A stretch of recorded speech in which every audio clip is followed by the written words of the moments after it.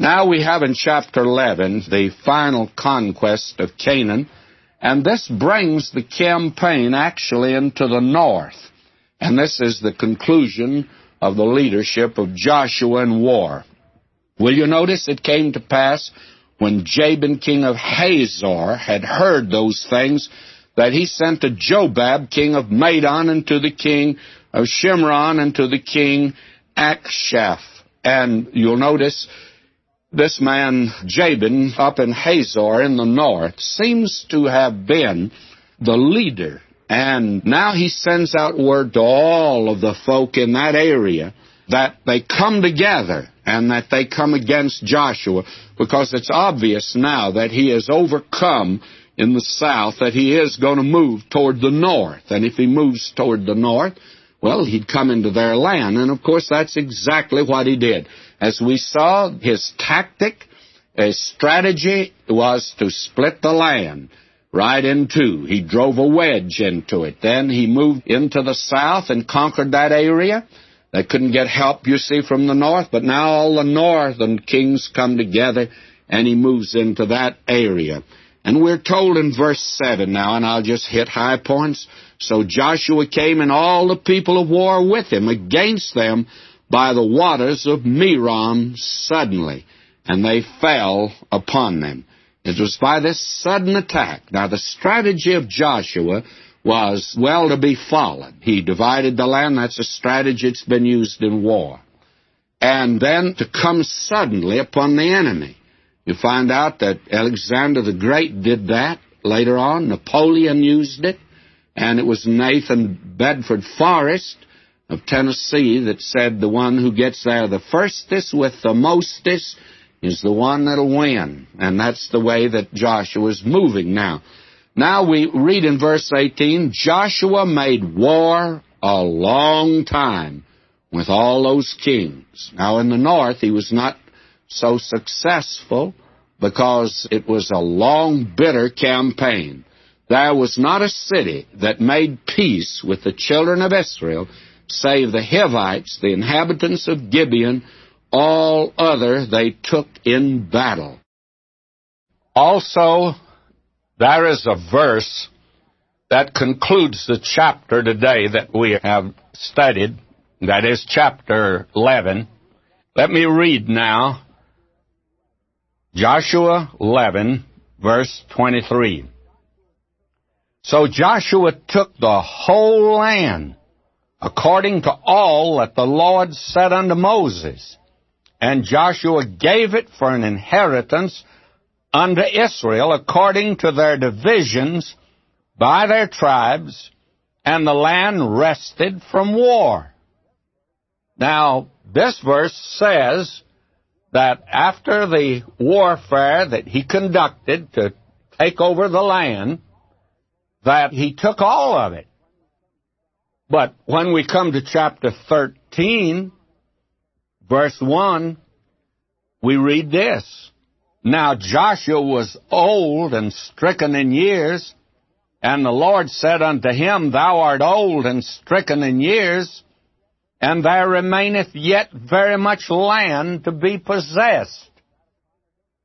Is that a contradiction in the Bible? There are those that like to find contradictions in the Bible. Here's one they missed. Looks like a contradiction, doesn't it? One place, it says that Joshua took the whole land. And then it says here that there remaineth yet much land to be possessed. May I say to you that though this may seem to be a contradiction, it happens to contain one of the greatest spiritual truths for Christians today. Now, actually, Israel never did exterminate all the enemies in that land. They were plagued with them from then on. Even up to the time of David, you'll recall that the Philistines, they were in the land because we're told that Joshua had taken Gaza, that was one of the cities, the Philistines, and he didn't get rid of them. And there were others that were left in that land, a plague to them during that entire period of their entire history. What does it mean then when it says that he took the whole land? Well, it means exactly that. He got a victory over Gaza. He got a victory over other sections of the land, that city of Hazor. And by the way, they are excavating it today. A great deal has been made of that excavation. And it was revealed that Joshua really destroyed that city. But those people, many of them remained in the land. And the children of Israel didn't possess all of it. Now, there's a difference between the fact they took the whole land and Joshua gave it to them, but they just didn't move in and possess all of it. And there's a difference between being given something and then possessing something. You can give a person a gift and the person not use it at all. They really never possess it at all. I heard of a man years ago when I was in Texas. He gave his little son a pony for Christmas. The pony was the boy's. He never did ride it. Never did. You know why? Afraid. Little fellow was afraid. He got on him one time and the pony bucked him, and little fellow's not about to get back on that pony. Never did ride him. But it's his pony, but he never did possess it. Now, did you know that there are a great many Christians that are just like that? God has given them great spiritual blessings, but they've never really possessed them. We've been told, definitely. Paul, writing to the Ephesians, he said to them that we are blessed with all spiritual blessings in the heavenlies in Christ. We're blessed with all spiritual blessings in the heavenlies in Christ. Now, you can go through the Bible and enumerate many of them. Dr. Schaeffer in his theology has listed, I think it's about 33. It's been a long time since I studied all of those, but there were about, I think, 33. And I don't think really that he covered all of them. I think there are many other spiritual blessings, and they've been all made over to you. They've been given to you, but how many of them have you possessed? How many of these spiritual blessings are yours, that you enjoy them today? Let me just mention 2 or 3 that Paul mentions over in the 5th chapter of Romans. He says there that you and I, having been justified by faith, we have peace with God. Do you enjoy that peace with God, that everything's all right between you and God? Do you have that wonderful personal relationship when every day, sometime during the day, you can look up and say to Him, Lord Jesus, I love you? You have that kind of relationship? How about joy? That's one of the fruits of the Holy Spirit, and it's yours. You have joy in your life. There are a lot of sad Christians. I have the privilege of speaking today in many places, and one of the things I've noted, and I've talked to other men who have the privilege of standing before large audiences, and if they've noticed it, how many unhappy-looking Christians there are. I was telling somebody the other day, I spoke right here in Los Angeles in a church, and there was a girl sitting out in that auditorium, the most unhappy girl that I've ever seen. That is, the looks of her. So much so that I mentioned it to the pastor. And he's a Christian.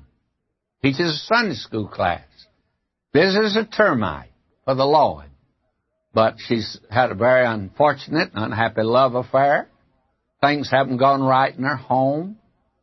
She doesn't have the joy of the Lord at all. But it's hers. She just hasn't possessed it yet. And how about love? How many of us really have it in our hearts? We hear so much about it, but do we really have it in our hearts? How many of you today are appropriating all these spiritual blessings? You know, Paul did. I think Paul is one of the few that has done that. He says, I have finished my course. What he means is, I like to use that for golf. I say that Paul played golf. He says, I finished my course. He played all 18 holes, and he made par on every one of them. That's Paul for you. He touched all the bases that he was supposed to in this life. And he enjoyed life. And yet, he had hardships. By the way, Christian, are you having a good time as a Christian? Are you really laying hold of these blessings? Well, Israel never did appropriate. They never did possess their possessions. And I think you can say that of the church today. I think the church is just as much a failure in the spiritual realm as Israel was in the physical realm. And there are many blessings today that you and I are missing. Oh, Christian friend, what a message there is here. This is no contradiction in the Scripture. The contradiction is in the lives of professing Christians in the church today. Now, we had in chapter 12, and I'm not going into detail there, the roster of the kings of Canaan.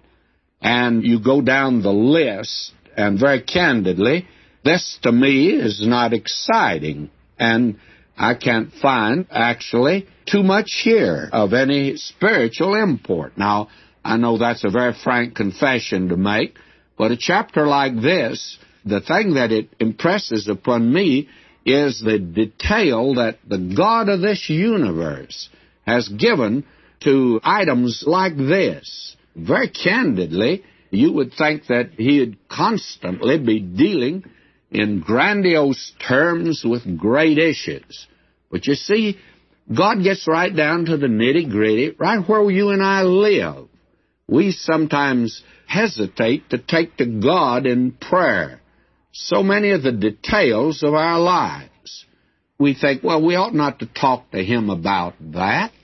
Well, friends, talk to Him about it, because it's very important to take these, and He wants to hear them. Notice how a chapter like this, to me, is very uninteresting. But I want to say this to you. It's not uninteresting to the God of this universe. He made a record of all of these kings that surrendered to Joshua and the way that they took that land. You see, God is interested in the details of your life. I had a liberal professor many years ago. He says, you take the Bible literally, and I said, yes.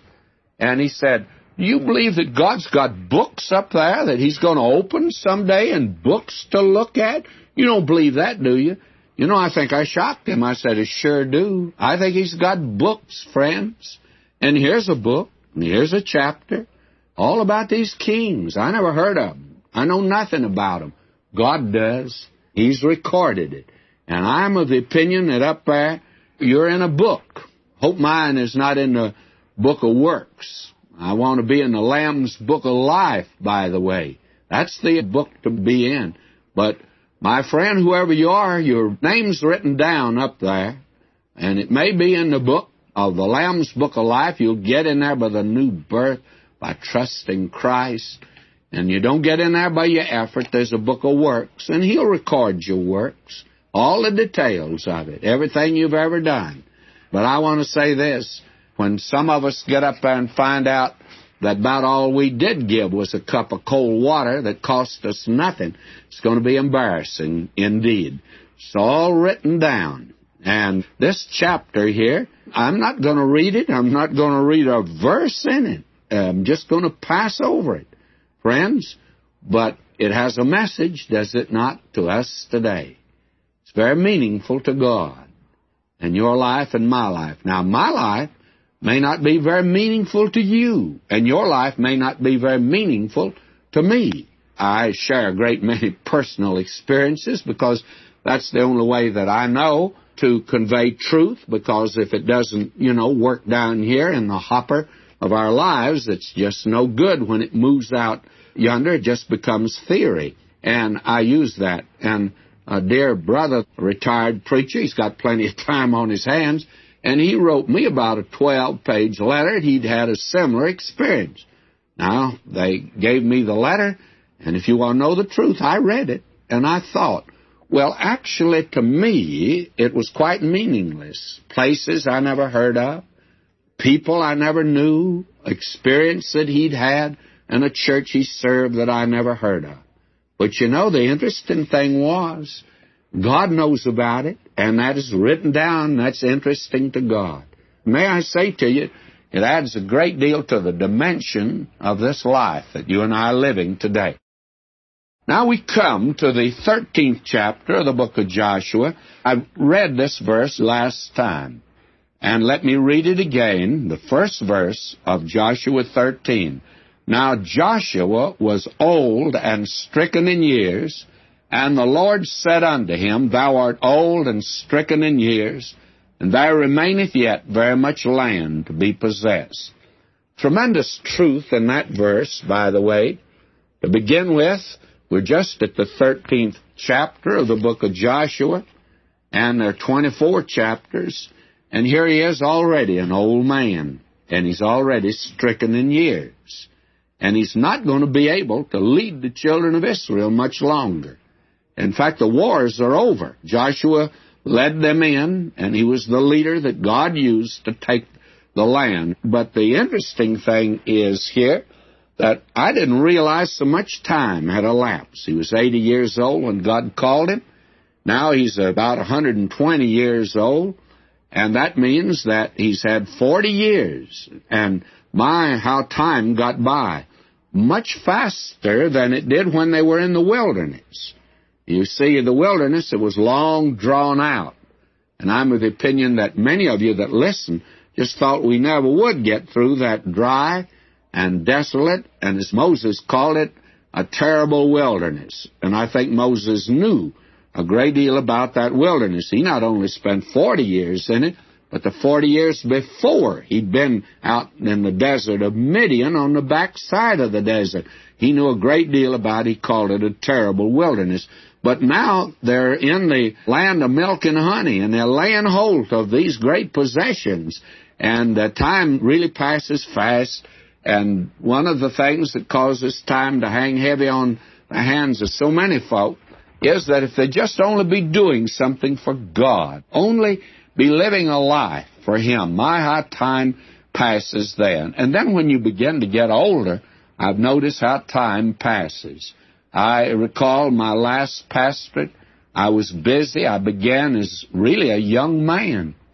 And 21 years went by. Before I knew it, they just slipped by. And all of a sudden I discover I'm an old man and that I now am ready to retire myself. My, how time got by. They've been thrilling years, and very frankly, the most thrilling part of my ministry has taken place since I've retired. In this ministry of radio and in having conferences, I've seen more results. I've seen more of the hand of God. I'm more conscious of His leading than any time in my life. I think Joshua would have said that. Now Joshua was old and stricken in years. And the Lord said unto him, Thou art old and stricken in years. The Lord told him he was old. And there remaineth yet very much land to be possessed. Now this is the important part of it. I thought they were doing very well. They went into the land. We saw, drove a wedge right into the center of the land. Then they went to the south, conquered that area, moved to the north. They've conquered that area. And I thought, my, they've done a fine job. But you notice, there's very much land yet to be possessed. After doing a tremendous job, may I say, friends, that's going to be true of you and me. It's been true of every servant of God. He never did all that he'd like to do. You remember what Paul said in Philippians? He says in Philippians, the 3rd chapter, verse 12, Not as though I had already attained, either were already perfect. And that means full grown, reaching the age of maturation, full maturation. Paul could say, I have not yet attained, but I follow after, if that I may apprehend that for which also I am apprehended of Christ Jesus. Paul said, He called me to do a certain thing, and I want to do that. God said to Joshua, the whole land is there. Every place the sole of your foot shall tread upon, I've given you that. but they didn't walk on all of it. And friends, you and I never will, in this life, be able to possess all of our spiritual possessions. Now, I meet a few saints today, and thank the Lord there are just a few like this. They give me the impression they have arrived, that there's nothing more for them to know, there's nothing more for them to do. They're very much satisfied with their lives, and they have no desire to press on to the mark of the prize of the high calling of God in Christ Jesus. Now, the children of Israel, even after all of this period of 40 years conquering that land, it still can be said there's very much land to be possessed. And you and I will never reach the place where we have fully arrived. That is the wonder, I think, and the glory of going to heaven someday, because there you and I are going to be able to reach our goal. There's where we really are going to reach the place where we should be today. Paul never did in this life, and if Paul never did, I'm confident I never will. Now he's told here in chapter 13, and I should call your attention now, we've come to another major division of the book. The land is divided now. Although they haven't got it all, as we've said before, they were given 300,000 square miles. They only possessed, even in their heyday, 30,000 square miles. Now, we find here in chapters 13 through 21, the land is divided. And we find that actually the command of Joshua is terminated, that he's no longer General Joshua. He's now called upon to divide the land. And we find here in chapter 13 that the thing that he's called upon especially to do is to make sure that these 2.5 tribes are confirmed in what Moses had promised to them. And that's very important to see. He says, "Now therefore divide this land for an inheritance unto the 9 tribes and the half tribe of Manasseh, with whom the Reubenites and the Gadites have received their inheritance, which Moses gave them beyond Jordan eastward, even as Moses the servant of the Lord gave them."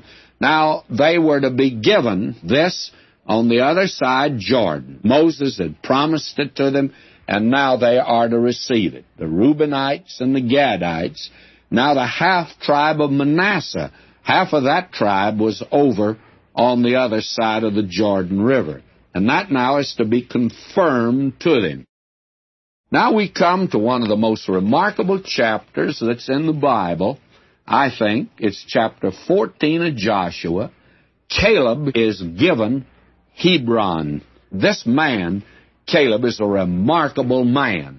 Personally, I think he's just as remarkable as Joshua is. And I want you to get acquainted with him here in the 14th chapter. Now, will you notice, and I'm reading, "And these are the countries which the children of Israel inherited in the land of Canaan, which Eleazar the priest and Joshua the son of Nun and the heads of the fathers of the tribes of the children of Israel distributed for inheritance to them.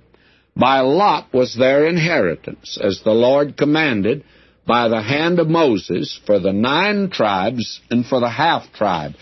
Now, I have put in the notes on Joshua a map that shows the position of the 12 tribes.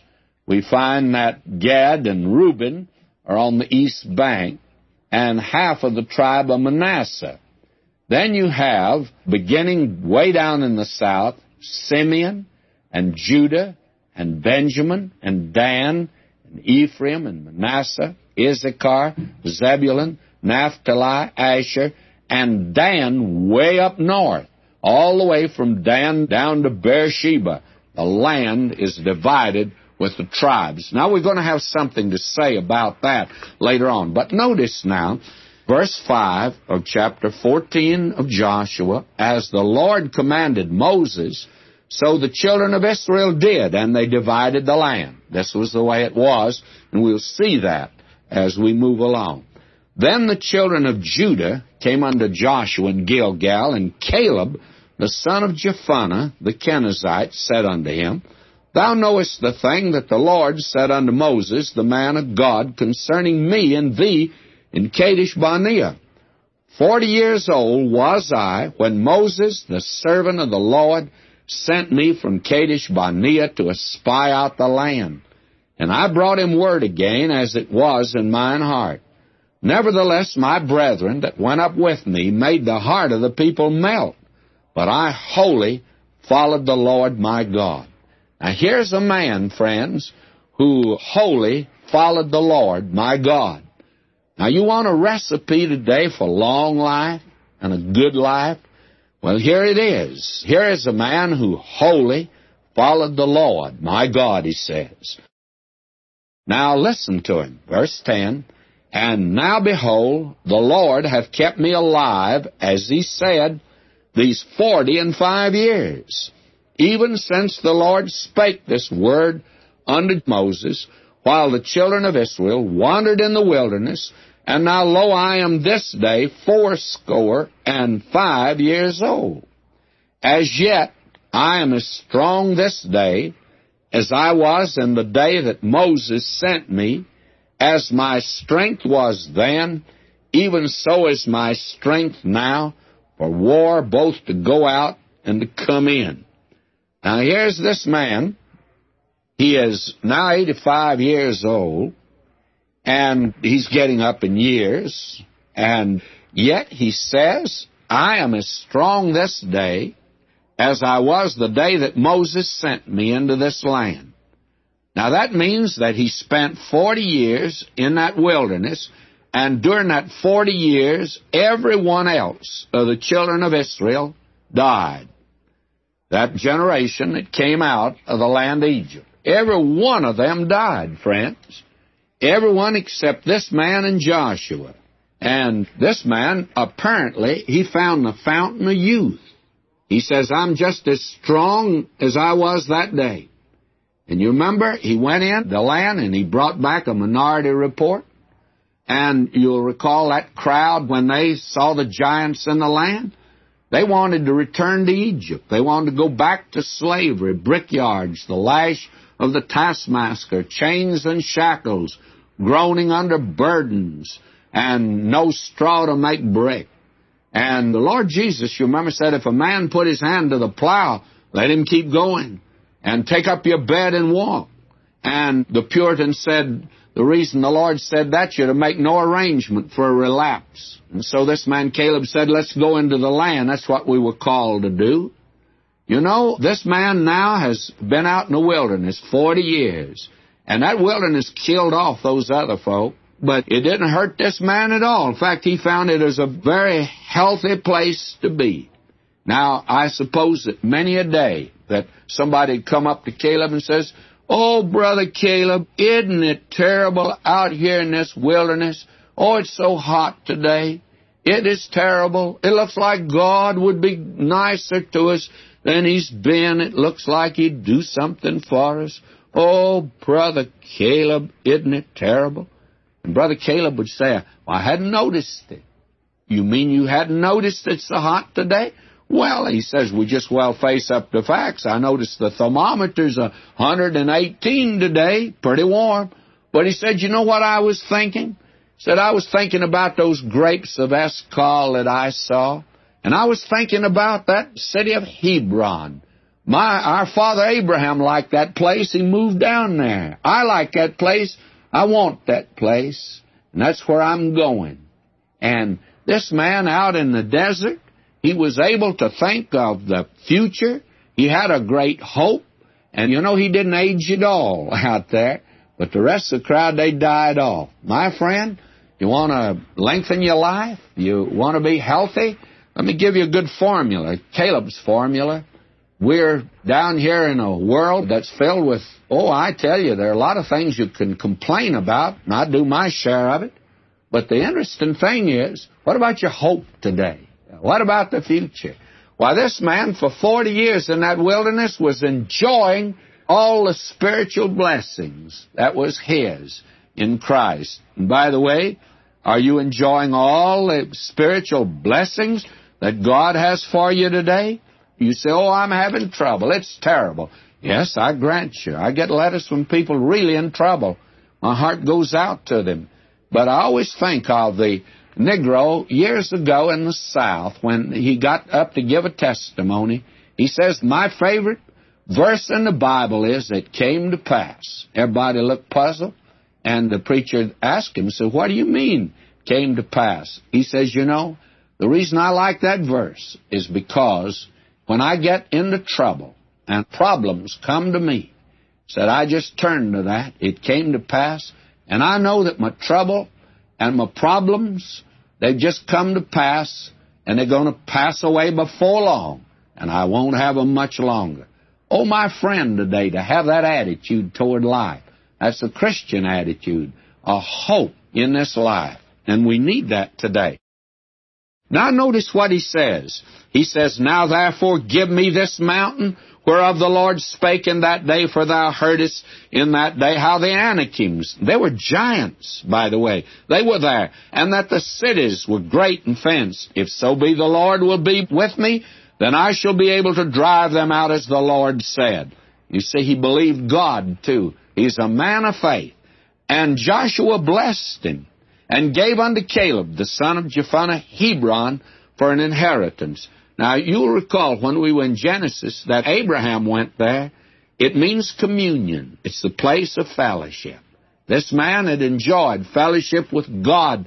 Now he wants to go to that place. Notice, Hebron, therefore, became the inheritance of Caleb, the son of Jephunneh, the Kenizzite, unto this day, because that he wholly followed the Lord God of Israel.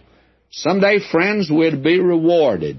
And you'll not be rewarded about the great amount of work you've done for God. It won't be whether you were prominent or whether people heard about you or you were before the public. The important thing is, did you wholly follow the Lord? That's the important thing. Oh, that God's people would learn today the most important thing in this life is to wholly follow the Lord. Caleb, the man of God, he took Hebron. There were giants there, but he said, that's what I want, the very best spot. Oh, that you and I today might press toward the mark for the high calling of God in Christ Jesus. Now, when we come here to the 15th chapter, we come to a place where we find actually the land now is divided. And that, again, is something I think very important for us to see, that the land is divided. And in this section, and I'm going to begin to hit some high points here, we find that from 15 to 19, the consignment of the land to the tribes of Israel. And you will notice that I'm just going to lift out certain things. We find that God had given to Caleb the city of Hebron, and he was a member of the tribe of Judah, and they also got something else. Verse 20, this is the inheritance of the tribe of the children of Judah, according to their families, and the uttermost cities of the tribe of the children of Judah toward the coast of Edom, southward. And then they're mentioned here some cities. You'll have difficulty finding most of them on your map. But they were way down in the Negev. Now, we think of Jerusalem being in the tribe of Judah, and it was, of course, and that was the important thing. But you read the list of these places that are mentioned here, and friends, you're going to find out that a great many of them, is using the common language of the street today, a lot of this was in the Tules. A lot of this was way out yonder, but it was given to the tribe of Judah.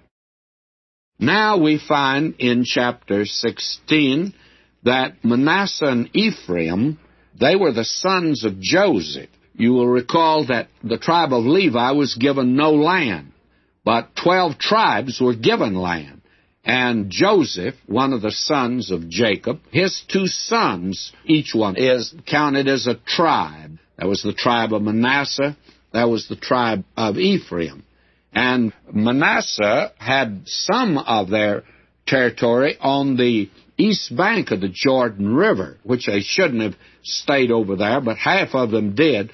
But the other half that came over are now given a portion. And if you have my notes and outlines, you'll notice there that we have a map, and you'll notice that just about in the center of the land you have Ephraim and Manasseh. That is on the west side of Jordan. But way to the north, actually on part of the Sea of Galilee, is Manasseh, and then Gad is in that area too, the Gadites. They were over on that wrong side. Now, I want to lift out an incident that's in this 17th chapter here that's quite a remarkable instance, and it concerns the children of Joseph. And that means Ephraim and Manasseh, and of course Ephraim in particular here. Will you notice this? And the children of Joseph spoke unto Joshua, saying, Why hast thou given me but one lot and one portion to inherit, seeing I'm a great people, forasmuch as the Lord hath blessed me hitherto? Now they're complaining that they haven't been given a very large portion. And very frankly, they weren't given but about half of what Manasseh was given, the brother. And they were not given near as much as the tribe of Judah was given, or Simeon. And they were a great people, a great number of them, you see. Now, Joshua belonged to that tribe, by the way. And they come and they felt like, well, since Joshua's our man, why, he'll certainly take care of us. But it doesn't look like Joshua did that. And friends, if you travel up through that country, you find out it's very hilly. They call it mountainous and rugged. It's as rugged a country as I've ever traveled through anywhere. And this was what now was given to the tribe of Ephraim. And we find here, verse 15, And Joshua answered them, If thou be a great people, then get thee up to the wood country, and cut down for thyself there in the land of the Perizzites and of the giants, if Mount Ephraim be too narrow for thee. Well, you notice two things. First is that if you traveled in that country today, there's no wood. Those hills are about as bare as they are in California. That is, in Southern California. There's no trees there. What happened? Well, the enemies that came into that country down through the centuries absolutely denuded the hills of trees. As you know, there's a great campaign in Israel today to plant trees in that country. When I was over there, I planted 5 trees. I planted one for myself, one for my wife, one for my daughter, one for the church I served, and one for a Jewish friend. I planted 5 trees over there because trees will grow there. That land was covered with them. And in Christ's day, why, the Mount of Olives was covered with trees. If it was just that little clump of trees that's there today, why, they wouldn't have had any trouble finding where he camped out with his followers. But you must remember that it was a regular jungle or forest that they went into in order to find him. And that was the reason that Judas went along to point out the place, as we've seen before. Now, I think that Joshua gives to his own tribe, the tribe of Ephraim, a very noble reply. He says, now, if you don't like what you've been given, well, you get up there in that area where the land hasn't been taken. And you must remember that it was said way back over in chapter 13 that there was much land. God said to Joshua, Thou art old and stricken in years, there remaineth yet very much land to be taken.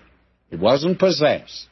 And now he says, get up there, and if you want more territory, you go after it.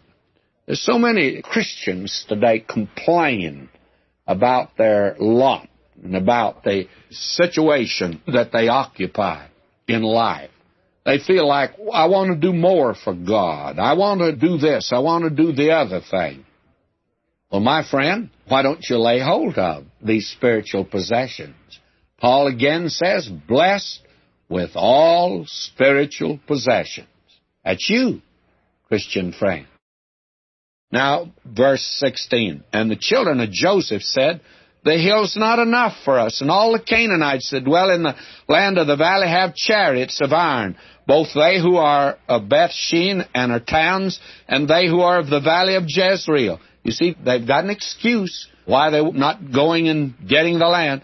Joshua spake unto the house of Joseph, even to Ephraim and to Manasseh, saying, Thou art a great people, hast great power. Thou shalt not have only one lot only. There's more land for you. But the mountain shall be thine for its wood, and thou shalt cut it down, and the outgoings of it shall be thine. For thou shalt drive out the Canaanites, though they have iron chariots, though they be strong. Now, Joshua gives a noble reply here. He says to Ephraim, you don't like what you got? Complaining? All right, get up there and lay hold of it. But remember, there are giants in the land. You'll have to work. You'll have to fight. It's going to cost you something. And the reason today that there's so many Christians that are so beggarly, in fact, the matter is, that's the problem in our churches today. And that's the problem of a great many preachers today. I heard the story years ago of a great preacher in New York City.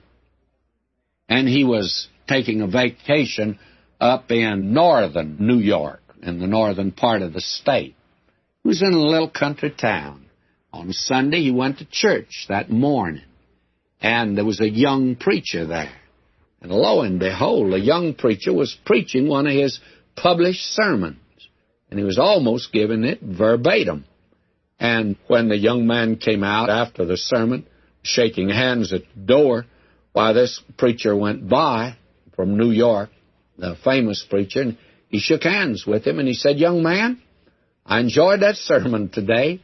How long did it take you to prepare it?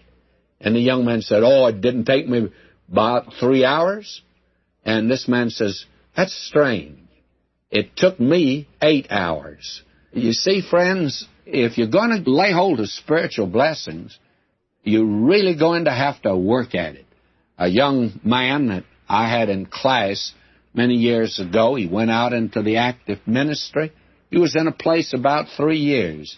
And he came down to see me, and it was a distress call. He said, I'm in trouble. I didn't know what it was. And when he came in, he said, You know, Dr. McGee, I'm all preached out. I haven't anything else to preach. I don't know what to do. Been in the place 3 years. I said to him, How much time do you spend in the study each day? Well, he said, I don't spend very much time. I wouldn't be able to tell you, but it's not very much. I said, How much time do you spend preparing a sermon? Oh, he said, maybe an hour. I said, Just an hour? Yes. Well, I said to him, That's the reason that you run out. That's the reason you're through. He said then to me, How long do you spend preparing a message? And you've been at it now for some time. And I said, Yes. I said, Some of it's actually a review. But I said, I never preach a sermon that I don't spend 8 hours. And some of them I've spent as much as 20 hours. Now, it may not look like it when you listen to them, but that's the time that I spent in getting up. My friend, I want to say to you today that if you're going to lay hold of spiritual possessions, as Joshua said to Ephraim, you don't like what you got, you run out of sermons, you can't go any longer, and you're drawing from somebody else, then for goodness sakes, move out and lay hold of these great spiritual blessings that are yours. But remember, there's an enemy there. There are giants in the land. Satan will trip you if he can. And it's going to require hard work. There's no explanation for that. I had a professor in school. One fellow came in one day. He was complaining about a book that we had to read, outside reading. And he says, Doctor, it's as dry as dust. And the professor said, Well, dampen it with a little of the sweat of your brow. That'll make it come alive. May I say to you, this is a great argument for hard work, by the way. Joshua says to his own tribe, Ephraim, don't come around me complaining. You go up there and get it. The land's there for you, but you're going to have to work at it. I think this is a marvelous thing here. This is the way you're to do it. You're going to have to drive them out. God will not arbitrarily give you the land. Every place that the sole of your foot shall stand upon, that's yours, God says. Isn't this a marvelous thing? Oh, today, how many of us are so poor spiritually? Why? We just didn't get up and walk and tread on the land, friends. We didn't lay hold of spiritual blessings. Now in chapter 18, we read here, and the whole congregation of the children of Israel assembled together at Shiloh and set up the tabernacle of the congregation there, and the land was subdivided before them. Now, Shiloh was the place that they came to when they crossed over, you will recall. And it actually is a very famous place, but it was not to be the permanent place. To begin with, it was not in the center of the land. And the place that God would choose would be through David, which would be Jerusalem, and that would be the place that would be chosen later on, but not Shiloh. Actually, it's to be a temporary place. And later on we'll find out that this is the place that Samuel, he commuted all over the place from Shiloh, by the way. But when you come to David, you will find out that the capital is moved to the center of the land.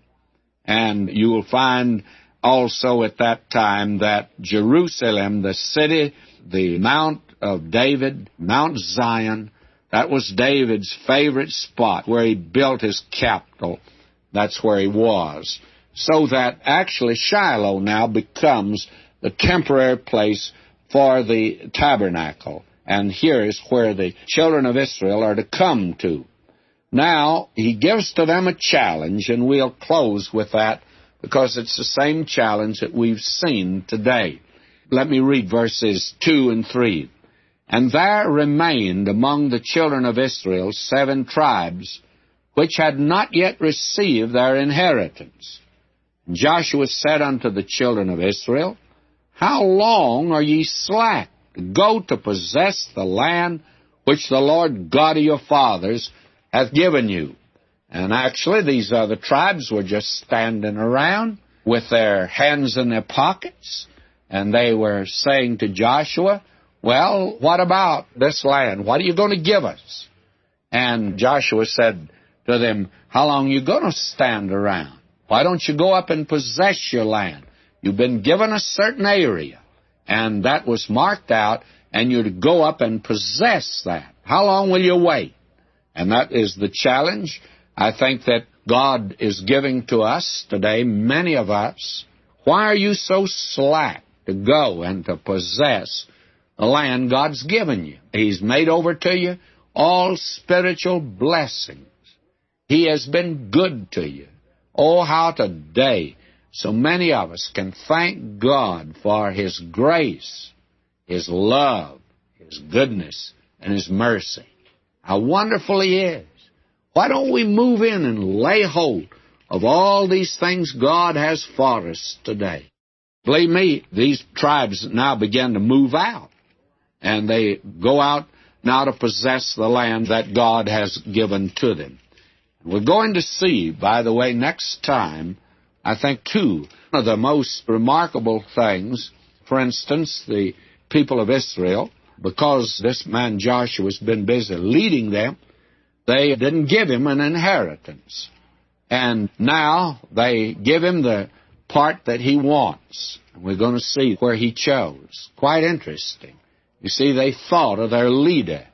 I think it's tragic today to see so many men in God's service. We're living in this technical age, and they'll serve a church for years.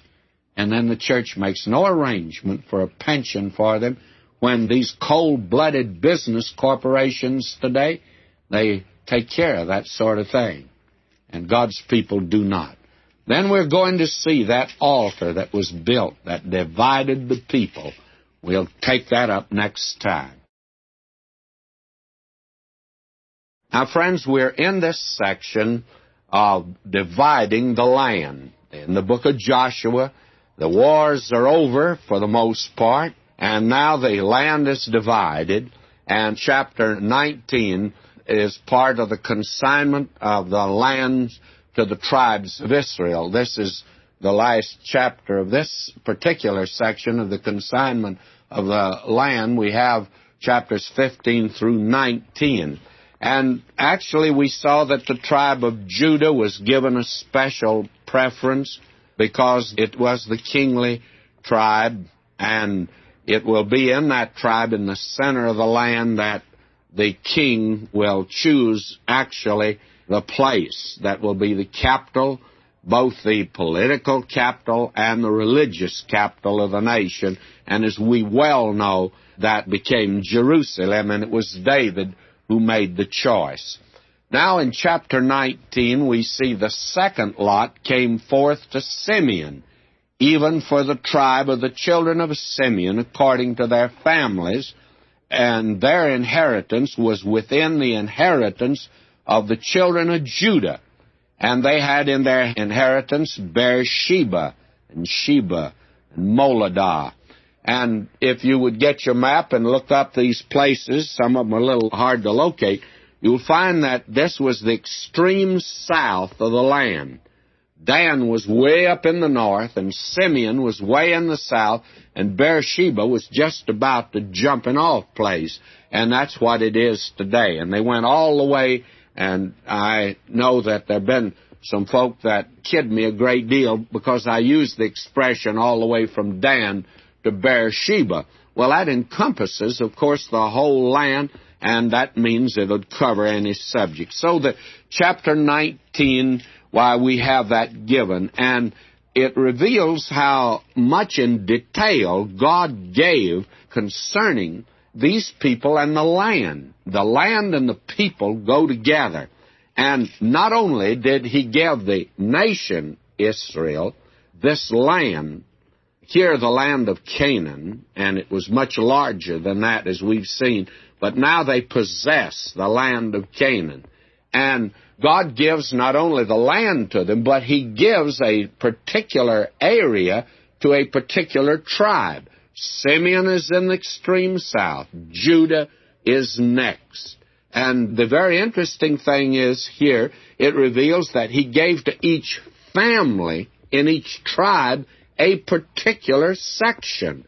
Now that is important, so that God was concerned about each individual and his possessions. This is remarkable.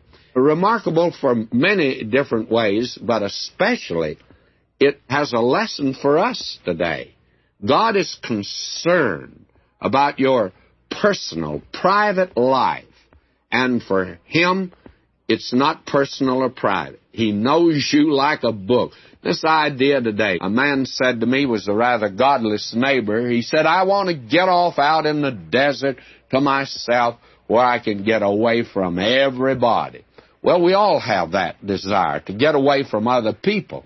But I reminded him, and I don't think he appreciated it, but I reminded him he wasn't going to get away from God. I said, you can't run away from him, brother. He'll be right out there in the desert waiting for you. He knows this. We talk about getting away, and it's wonderful to get away like that with the Lord. You remember the Lord Jesus, when he was here, he retired many times to a desert place to pray, and that's where he would take his disciples. Now, I think I probably should call attention here, as they mention the other tribes, to this man Joshua. We said we were going to mention that. Now, you would think that Joshua, and by the way, he belonged to the tribe of Ephraim, and there's some very choice land up in that area. I thought when I was in that land that the most picturesque part of the land of Israel today is in that particular area that was given to Ephraim. It's up there where you have Mount Ebal and Gerizim. It's where the woman at the well was. It became Samaria later on. It's very beautiful, very picturesque country. And there's some spots that are very delightful. Now you would think that when they're going to give Joshua a place in the land, that all the people would say, Brother Joshua, you have led us, and you've been God's man for us, and we are here because you are the one that God chose to lead. and you just pick out any spot you want, and it'll be yours.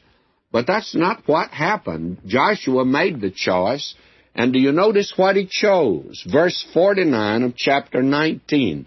When they had made an end of dividing the land for inheritance by their coasts, the children of Israel gave an inheritance to Joshua, the son of Nun, among them.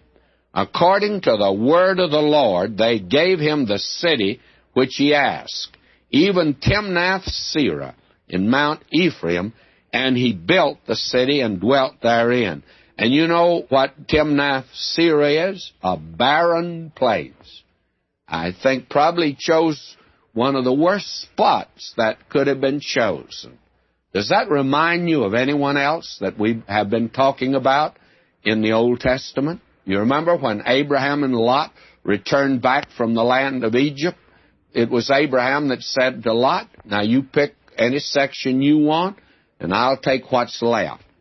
It's amazing to see how big these men are, and yet they're sinful men, weak men like we are today. And yet when the chips are down, as the saying goes, this is what these men will do. They reveal that they are big men. They reveal that there is something, even in their fallen human nature, that makes them maybe a little different than the selfishness of the bulk of humanity. This man, Joshua, took Timnath-Serah. What a place that he took. It would be like taking the backside of the desert where Moses went to when he left the land of Egypt, forced to flee. This is certainly a revelation of the character of this man Joshua, and it reveals the people. They were perfectly satisfied to let this man of God have that small portion, and such a barren place, by the way. What a message is here, and it's told here in the most casual way.